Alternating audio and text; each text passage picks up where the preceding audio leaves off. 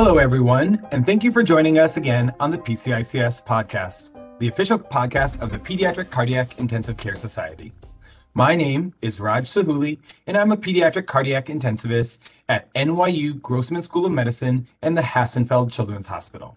I'm also a member of the PCICS podcasting committee. Today, I have the opportunity to speak with Dr. Mary Taylor from the University of Mississippi's Children's of Mississippi about growing the next physician leaders. Thank you so much, Dr. Taylor, for joining me. You're welcome. Excited to be here. To start, as chair of the Department of Pediatrics, what are some of the essential qualities shared by the division chiefs and medical directors at your institution?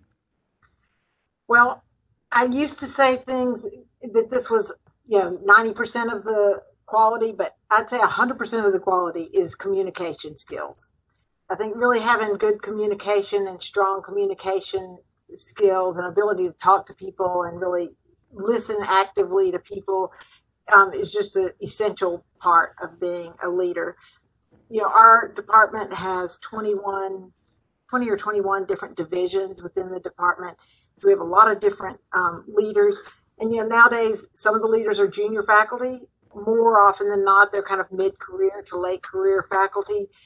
But I think it's essential that they have really strong communication. And I guess the second thing would be to have a really good attitude, a great attitude of, just collegiality, ability to work with others, ability to really, that's kind of also within the communication realm, ability to work with interdisciplinary kind of fashion, because there's so many things, there's so much interplay with other subspecialties and with other, people throughout an organization like a big hospital, academic medical center. I think communication and attitude are numbers 1 and 2. Yeah, it was very interesting. At the recent meeting this past December, they talked a lot about combination of the old hierarchical form of leadership to a distributive form of leadership where many more players are taking leadership roles, and it's very vital that there is proper communication between that entire web of people rather than just funneling only in one direction. I think that's a really important point. I think it's important to be able to delegate and kind of divide up the responsibilities. I think when people feel, that they're asked to do something, they have more ownership of the department or the division. They have more ownership in what's going on in the institution. They just are much more engaged when they're given some responsibility and asked to be a part of the leadership. And then in that way, you kind of mentor junior faculty in leadership and have kind of a succession plan, because, none of us are going to work forever, but it's, a means of getting people engaged and having them see a broader vision than what's important for them personally. Great. On your own career path, what were some examples of obstacles you encountered either within yourself, your ICU colleagues, or your institution, and how did you overcome them? Well, I think the biggest obstacle that most of us face is, it's easy to just get ingrained in what you're doing day to day. You're doing a good job, you're doing your work, you're here to take care of patients. And of course, all of us go into medicine because we want to take good care of people and patients and children. We all want to do that thing.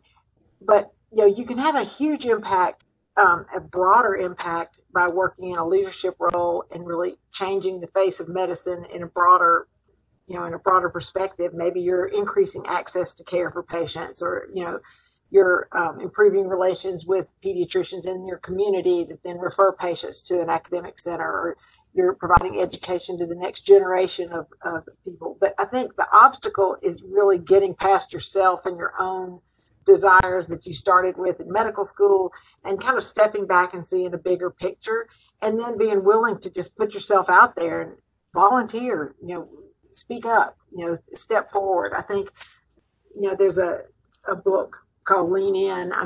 Lean in. When something's challenging or difficult, move into it instead of away from it.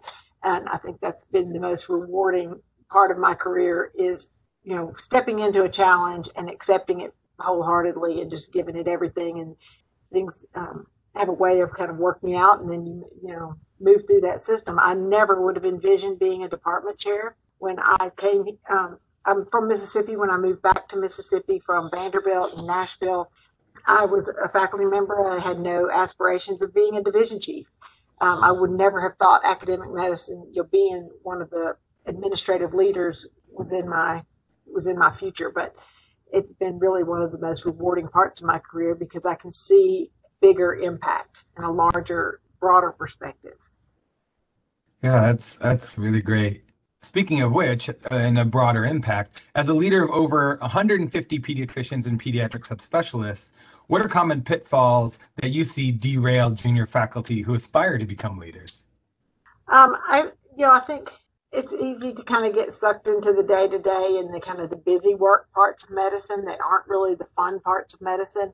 I think shying away, just kind of as I was just saying, shying away from something extra. I mean, people tend to want to know what is their job description, and they're trying to fit themselves into this one little box. Well, that does make your life pretty simple and straightforward, but it does limit you too. I mean, it limits your experiences, it limits your exposure. So being willing to do a little bit more or to go above and beyond will pay off over and over and over again. So I see a lot of junior faculty kind of saying, well, what's in it for me? Or how does this fit in with my exact schedule? I don't want to overextend myself, not even one bit. I think it takes a little bit of discomfort in that time period to really have some true rewards in the long run. Thanks. If I may ask, what are the activities or programs your institution is providing to cultivate the next leaders in cardiac intensive care? Well, we have several programs here that we put together that I think are very, very helpful. For just any faculty, any junior faculty gets a mentorship committee.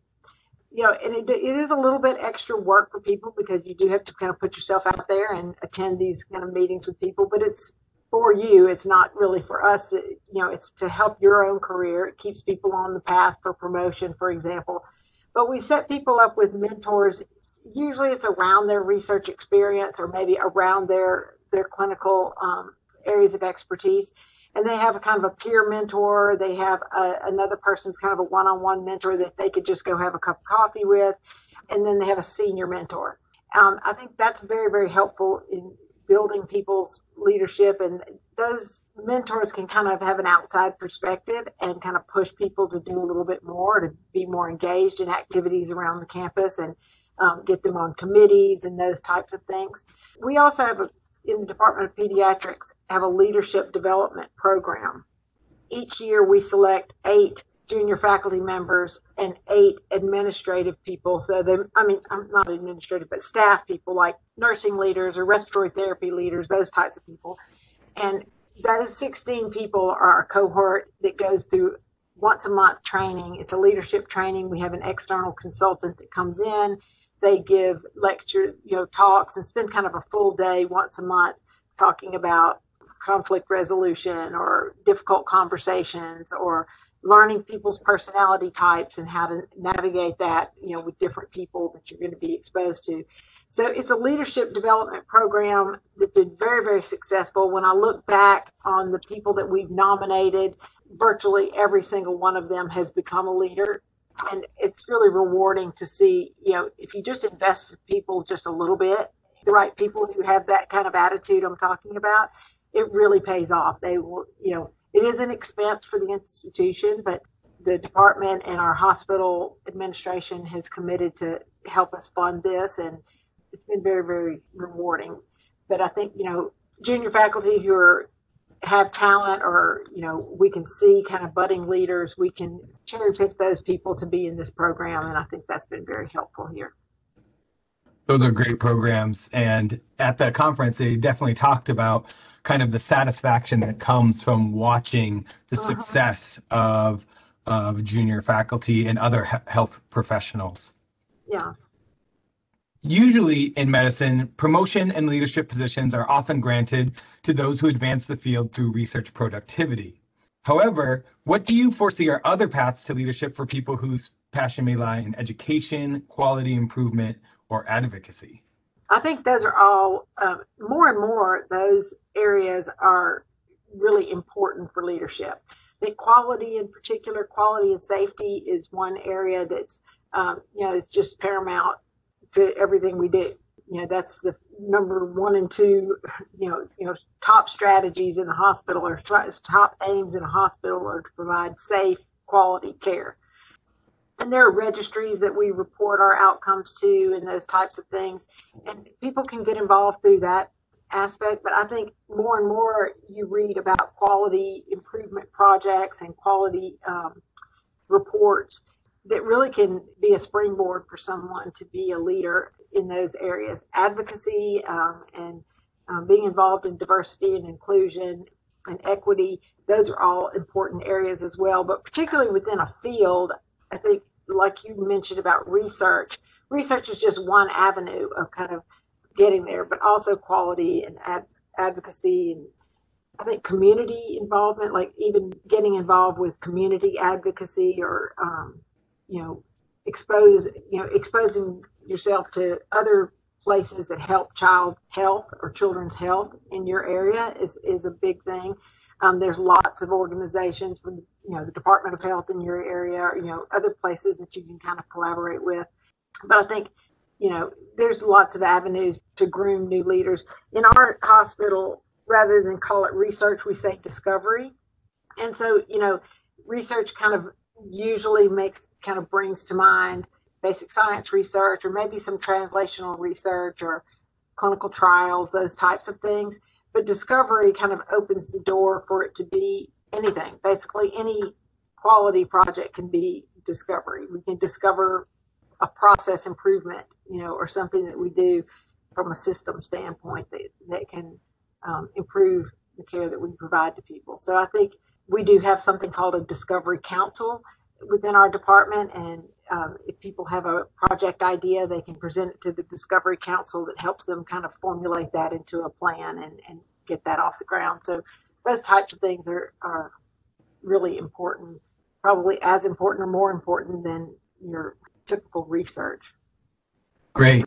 With the much needed attention towards improving diversity and inclusion in our field, what strides can institutions make to ensure that our current and future leaders better reflect the population we serve? This is a great point and very challenging, even more challenging to approach than you would think. I've recently broadened our vice chair group to include a vice chair of diversity and inclusion, because it's such an important part of our department. We have a very large department. And, if you asked me 5 years ago, do you have diversity and inclusion? I'd say, of course we have diversity and inclusion. And I think most people would say that. And if you look at the roster of our faculty, they come from all over the world and all walks of life. But we haven't necessarily been intentional about getting those people. I mean, the people are here and we have a diverse population, but we haven't really focused on being intentional about assuring that we have a diverse population. And we probably certainly don't have a makeup of our faculty don't necessarily reflect the population that we serve. So, for example, in Mississippi, we have a large African-American population in this area right where this hospital serves. But if you look at our faculty, we have several leaders and other people in our faculty that are African American, but maybe say African American males aren't as represented as they are in the population as a whole right here in Jackson. So it is challenging. I think a big thing that we can do is, number one, understand and know what the makeup is of our department. So we have an IRB protocol. We're doing a survey of all the employees in Children's Hospital here. So Children's of Mississippi has about 1,600, 1,700 employees. That includes faculty, staff, other ancillary staff.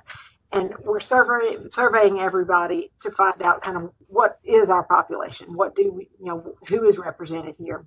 And then we're going to look at those groups and see if there's anything that shakes out of the area that we really need to focus on. I think one thing is to, number one, be conscious of it, be aware of it, and have a conversation about it and keep that conversation going. As I said, I appointed a champion for diversity inclusion in our department, and we've had quarterly WebExes we've had invited speakers. We've opened it up to the community and offered CMEs for these events and had these invited speakers, and those have been very well attended. And there's all in an effort to improve diversity and inclusion, just awareness. And then I think also, I don't think it's ever too young to start recruiting people or start focusing on groups of people. So if it's, for example, young girls, and you want to get girls into leadership, maybe approach them in high school and say, is there a high school kind of volunteer program or something that we can kind of encourage young women to get involved, and then on the collegiate level, and then in medical school, et cetera. I'm a mentor for women in medicine. We have a group on women in medicine chapter here at our hospital. So things like that, where you kind of back up several steps and start grooming people from a young age. I think that's also helpful because it just changes the overall culture. So I think mainly just having the conversation, opening the door to the conversation, making it part of your daily commitment to having a diverse and inclusive and equitable population and colleagues. Yeah, opening doors early in people's careers really is how we're probably going to best ensure that our future leaders reflect our population as a whole. And then finally, as a leader of so many others, what do you personally derive the most satisfaction from? When at the end of the day, we're all here to just provide outstanding care for people. Even just having one patient have a wonderful outcome, having a family feel great about the care they receive, having someone give you some feedback and say, you know what, I came, people took care of me like took care of my child like it was their child. That's the most satisfying thing, is to have this team that really is all in, all engaged, everyone on the same page, everyone, kind of pulling the same direction with the same intention of caring for children like it's their child. I think grooming that type of atmosphere and culture has been the most satisfying thing in my career, really. I love my job. I have not ever come to work, not even on the very worst day I've ever had, and not loved it. And I think that's what's most important, really. That's excellent. Thank you again, Dr. Taylor, for speaking with me today about growing the next physician leaders. We enjoyed having you on our podcast. To all our listeners, thank you for listening to the PCICS podcast. Please don't forget to follow us on Twitter, Facebook, and Instagram. And please subscribe to this podcast on Apple Podcast, Google Play, or wherever you listen to podcasts. Please visit our website, pcics.org, where you can find more information about how to become a member and enjoy updated info on educational resources, meetings, job listings, and much more. The song I Don't Know by Grapes was used under Creative Commons 3.0 Attribution License.